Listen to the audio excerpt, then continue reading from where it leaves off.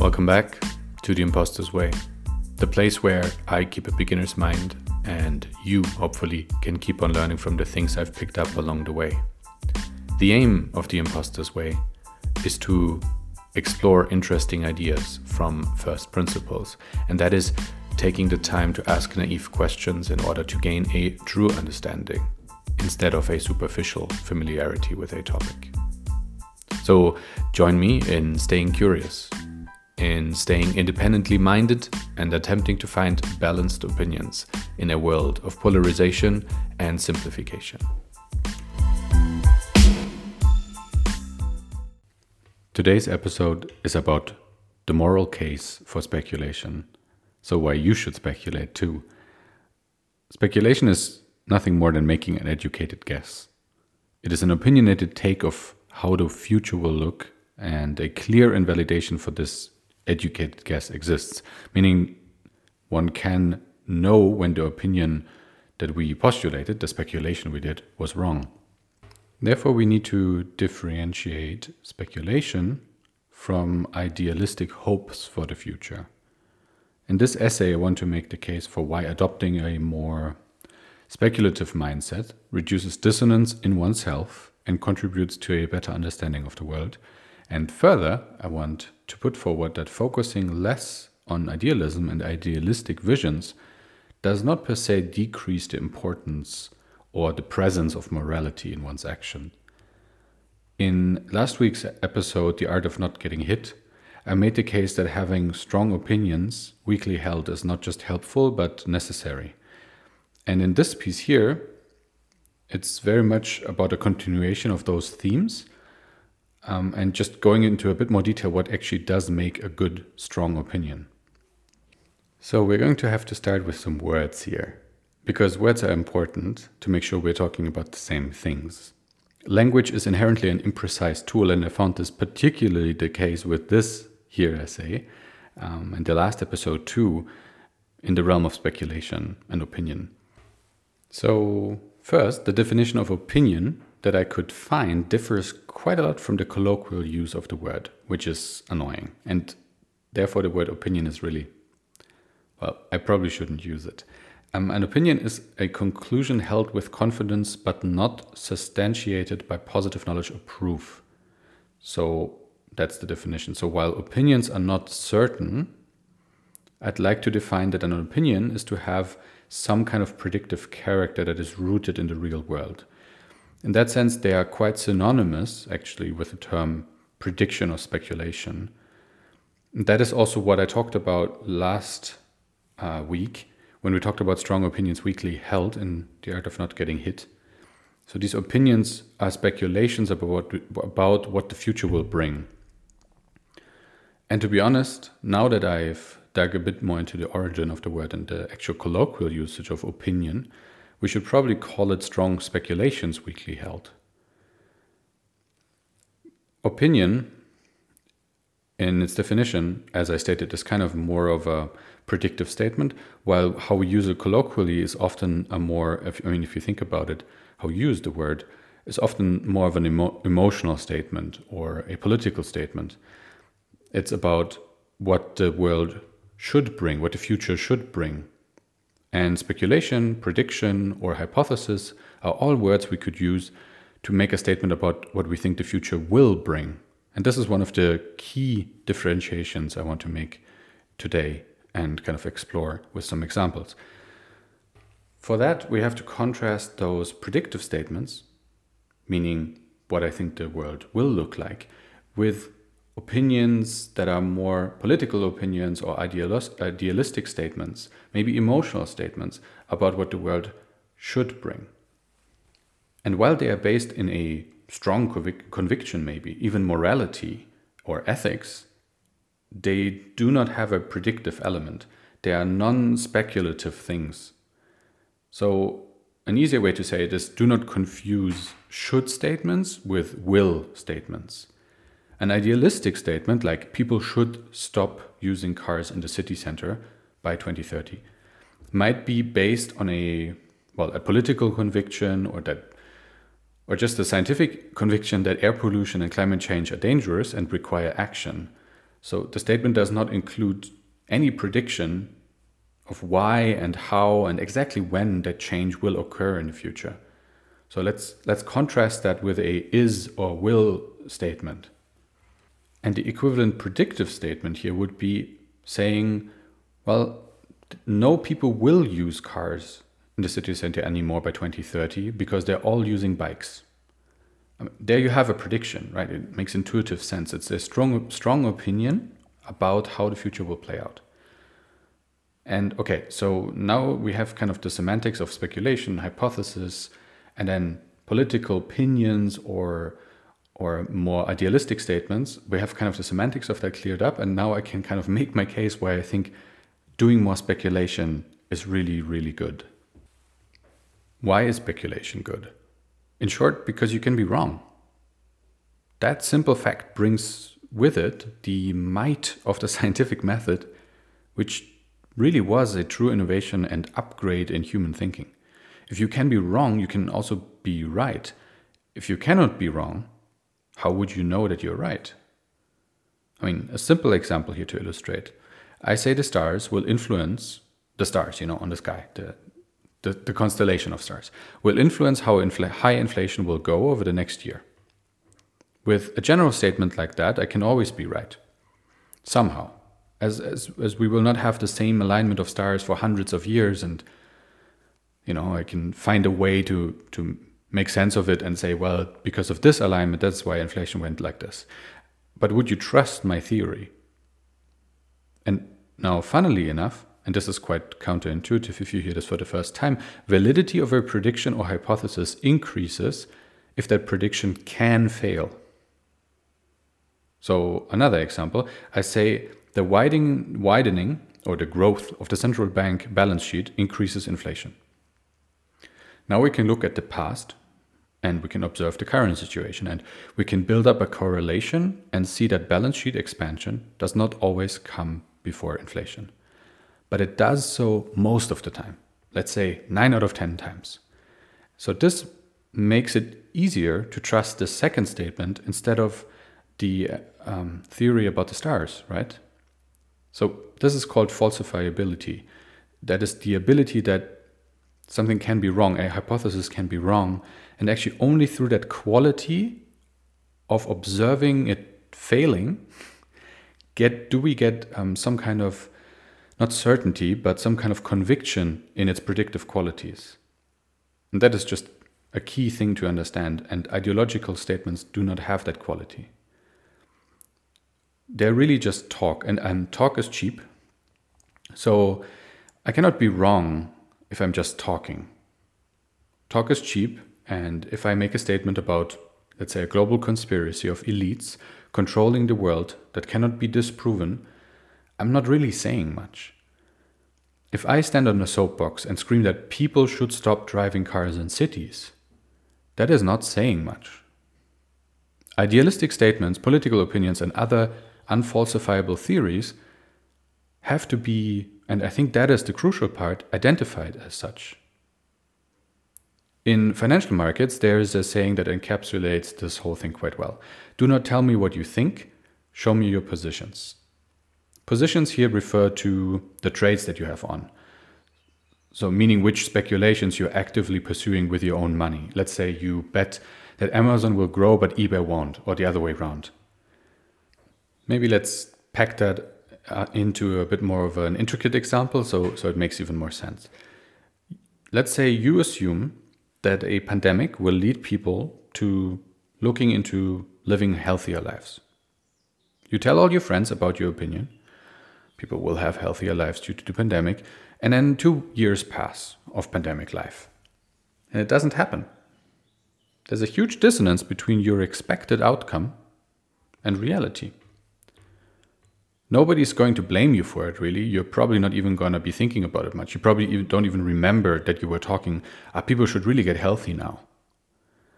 But if instead you started a business on top of that assumption, like opening up a healthy restaurant, let's say, might not be the best example, but in that case, you might be a lot more honest with your own reflections, right? You might have had to make a concrete prediction that healthy restaurants will be very popular instead of burger joints. And you wait for 2 years and no customers come. And then you start reading studies by the WHO, for example, that the pandemic instead has caused a dramatic rise in obesity instead. There are real consequences in your life now. And that is what speculation is about. It's about taking probabilities into account and embracing the potential to be wrong. So, what does being wrong mean and why is it important? If being wrong is desirable, as I state here, we should understand how being wrong really works. Because it is more than a binary situation. You can be wrong in different facets of your speculation, of your prediction, of your hypothesis. And again, we can learn from financial markets here. In trading, a prediction can be wrong in 3 major ways. You can be first wrong in the direction of the prediction. Secondly, wrong in the timing of the prediction. And thirdly, wrong in the size of the prediction. So let's color that in a bit. Let's go back to the example of the pandemic leading to healthier lifestyles and look how you could be wrong in these 3 different ways. So firstly, people on average actually become less healthy instead of more healthy. If that happens, you're directionally wrong. That means you actually predicted that people would get more healthy and they got less healthy, which seems to be the case, by the way, if I look at the numbers, which is horrific. And I completely would have predicted wrong. Luckily, I didn't speculate on it. Okay, the second way. People on average only realize 5 years later and after 7 vaccinations and 3 lockdowns that taking care of their immune system might be important, right? So that would be timing is wrong. People get a virus several times, they get through it, they live unhealthy lives for 5 years and then they realize the one really, really fundamental way of improving your life quality and also your chances of fighting off diseases is to live a healthier life. So you were completely off on the timing. But it happens, right? It just happens later. And then the third way you could be wrong is people on average do not really change much at all after a pandemic. Some get healthier, but not too many. So the effects of pandemic on lifestyle is negligible. So there is some change, but your speculation just included that it happens in some kind of drastic fashion. So you were wrong on the size of the move, of the change. Right? If you want a restaurant, you actually need like a huge uptick in people coming and not just 3 people in the neighborhood now living healthier. All right, so that is the first element of a good speculation. It is that you can actually be wrong. And the second important aspect of a good speculation is that you have something to lose. So what does that mean? If a speculation includes the element of having something to lose, intuitively you might think about a 10 euro bet you have with a friend or a childhood friend on who can jump further. Right? That is an intuitive speculation. And there's monetary loss you can suffer here, 10 euros, right, when betting with money. But we should not underestimate there's different ways you can lose in speculation, and I'll just quickly go through them just like we went over the different ways you can be wrong about speculation. So I'm just going to go through 4 ways. There might be more. First is money, the obvious one. Second, reputation. Third, optionality. And fourth, opportunity. So like we did before, let's just apply these different ways of having something to lose to that example with the healthy lifestyle, healthy restaurant thing. So firstly, I spend a lot of money opening a healthy restaurant. And I have no customers and I have no revenue. So I obviously lose on a monetary level. I have a monetary loss. But secondly, I asked all my friends to work with me and they trusted in my instinct, borrowed me money, and they invested their time to help setting up the chairs and painting the walls in the restaurant. And now they don't trust my business instinct anymore because, well, I kind of told them that this is going to be the greatest restaurant in the whole neighborhood and it's not. So I suffer a reputational loss. And thirdly, I went all into this healthy restaurant. I worked 100% of my time for 2 years on it, and I put all my money in it. So I said no to a lot of other potential opportunities, like investing into a friend's nightclub, which is now booming and working great. So due to being fully tied up into one speculation, I've lost the optionality of taking different bets. That is a very important lesson to learn from financial markets, is that having not all your eggs in one basket is a way of saying you want to be open to optionality, meaning you can run different bets at the same time. Which is funny because actually in real life, we often get, apart from financial markets, right, we often get told that this is exactly the wrong strategy. Just something to think about. So you can be hit by optionality, meaning, oh, there would have been this other opportunity, but I went all into one thing, and therefore I missed out on that opportunity. That's losing optionality.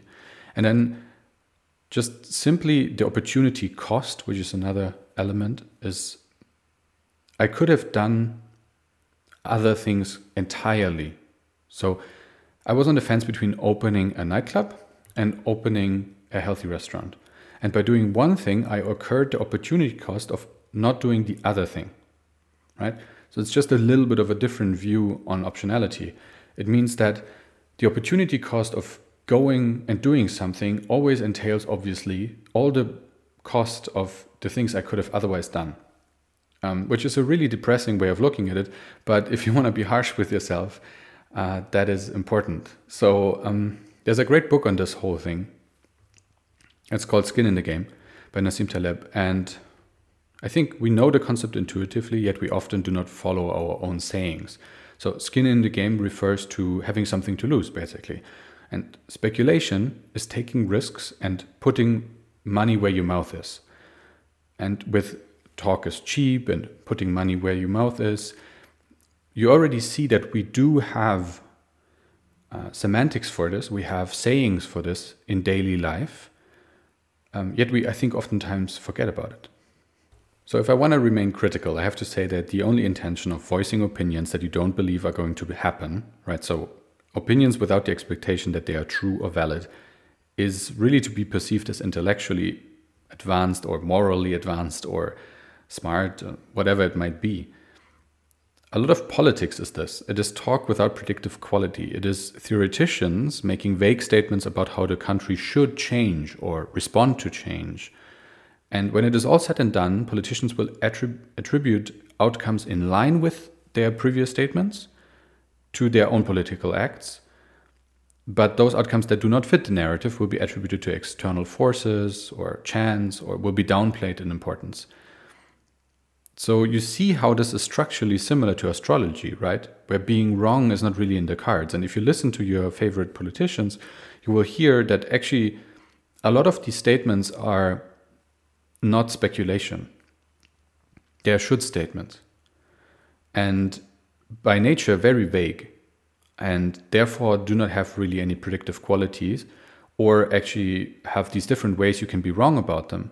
And then, as we explored additionally, also having something to lose in different ways. We discovered monetary loss, reputational loss, opportunity cost, etc. So that is the very strict view about how politics sucks oftentimes, at least from a predictive quality, and that we should work with hard hypothesis all the time. But let me make the case for where there's a place for politics and idealism. So I think understanding the importance of making falsifiable predictions, not just in the scientific space where you might have heard about this, but adopting a similar mindset in everyday life is crucial. And adding skin in the game makes the consequences of being wrong real, which is a great feedback loop to improve future predictions. Financial markets are like the purest implementation of these principles in action. And I totally understand why there's, especially in media and also in I guess, common discussions, there is a lot of hate or negative emotion towards speculators. But what I've learned about financial markets is that I've learned a lot about myself, because they are very pure betting markets that encapsulate exactly those principles about skin in the game and about different ways of being wrong in a very precise way. And therefore, there's no space for vagueness and fluffiness. losing money due to a wrong speculation makes you really humble. It shows you very clearly that you were wrong and in which way you were wrong. So surely there has to be a place for political opinions and idealism, right? The important part is to be self-aware and knowing when you're making an idealistic statement at heart. The issue is that we keep mixing the two types of opinions, and that is harmful because it confuses reality with fiction. And if I believe no more cars in the cities are a good thing, which I do, then I have to be very aware that that is very different than putting down 10,000 euros on a bet on the fact that there will be no more cars in cities by 2030. Just in your head sometimes just think, would I bet on this? So if we put it in such explicit terms, like I would bet on this, the difference is intuitively clear. Yet we do not make this very explicit in daily life. We make these mixed statements where we interweave our view of what the world should be like into our prediction. We extrapolate some kind of milkshake of emotional and predictive analysis into an idealistic prediction that says, because people should drive less cars and city centers should be greener and I will drive less cars, probably, therefore there will be no more cars by 2030. And the simple testing question, if somebody else or yourself, you want to do that, you just say, would I bet on it? Right? The role of political opinions and idealism is to communicate then about ideas and not about predictions. When we explicitly make a non-predictive statement, we communicate about our values and about our morals maybe. And it would be foolish to underestimate the power of these things, the power of ideas. If an individual or group has enough power to influence the world with their political opinions, these ideas actually might penetrate from the idea realm to the real world. So idealism is a real force in the world, obviously. I hope that is clear. So I don't underestimate idealism. Speculation, in turn, is not an attempt to change the world, but to understand it.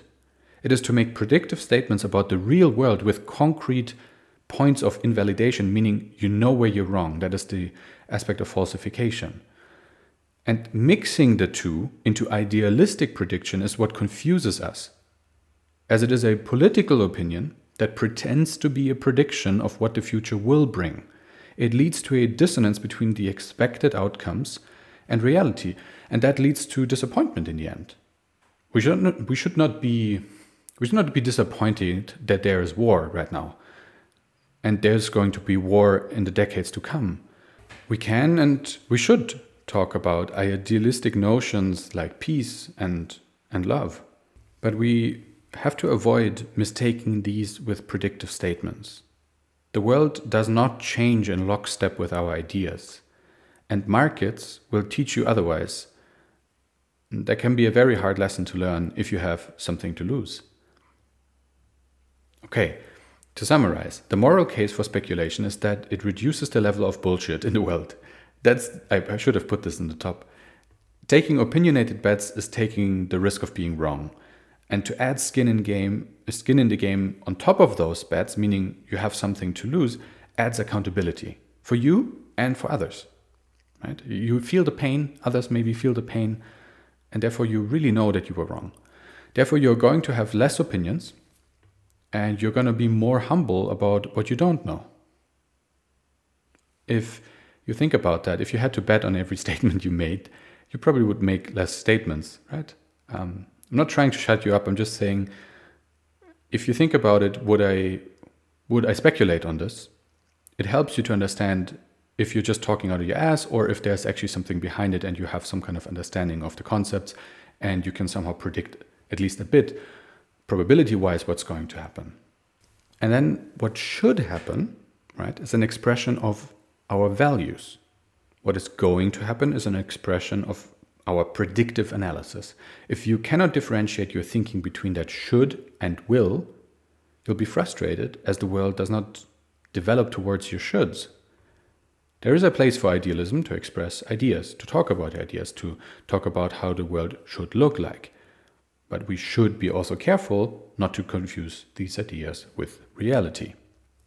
A mismatch between the expected reality and actual events, which happens all the time, that needs to lead to an adjustment. So if you speculated on a healthy post-pandemic populace and you got the opposite, that requires a look in the mirror and reviewing how you got to that prediction and where you went wrong. The market does not care about your opinion, is another saying. So I'm just using financial markets over and over here because they're just this purest implementation of speculation. But the same applies to dinner parties where people might make stupid statements or wise statements about the future, and they might bet on it or they might not bet on it. But the market does not care about your opinion. It's the same as your should statement, your idealistic view does not influence reality as much as you would like. Wherever opinions are voiced, I hope you can now differentiate between these idealistic opinions and predictive opinions and annoy other party guests with the theory of falsification. And of course, more importantly than annoying your friends with it, is to use this framework to critically review your own thinking and consider asking yourself every now and then, do you want to be virtuous or do you want to be right? And for me, speculation embodies the courage to make a predictive statement and the brutal reality of being wrong afterwards, in more than one way even, and the humility to adjust my theories about how the world actually works afterwards. To learn from past speculation and then deploy proper risk management is to not lose everything in one bet, but actually survive in the markets, to learn and adjust and make better speculations in the future. And that's really all I have to say for today. For me, this was a helpful mental model to deconstruct. I hope it was for you too. And with that, I would say keep speculating and have a great day.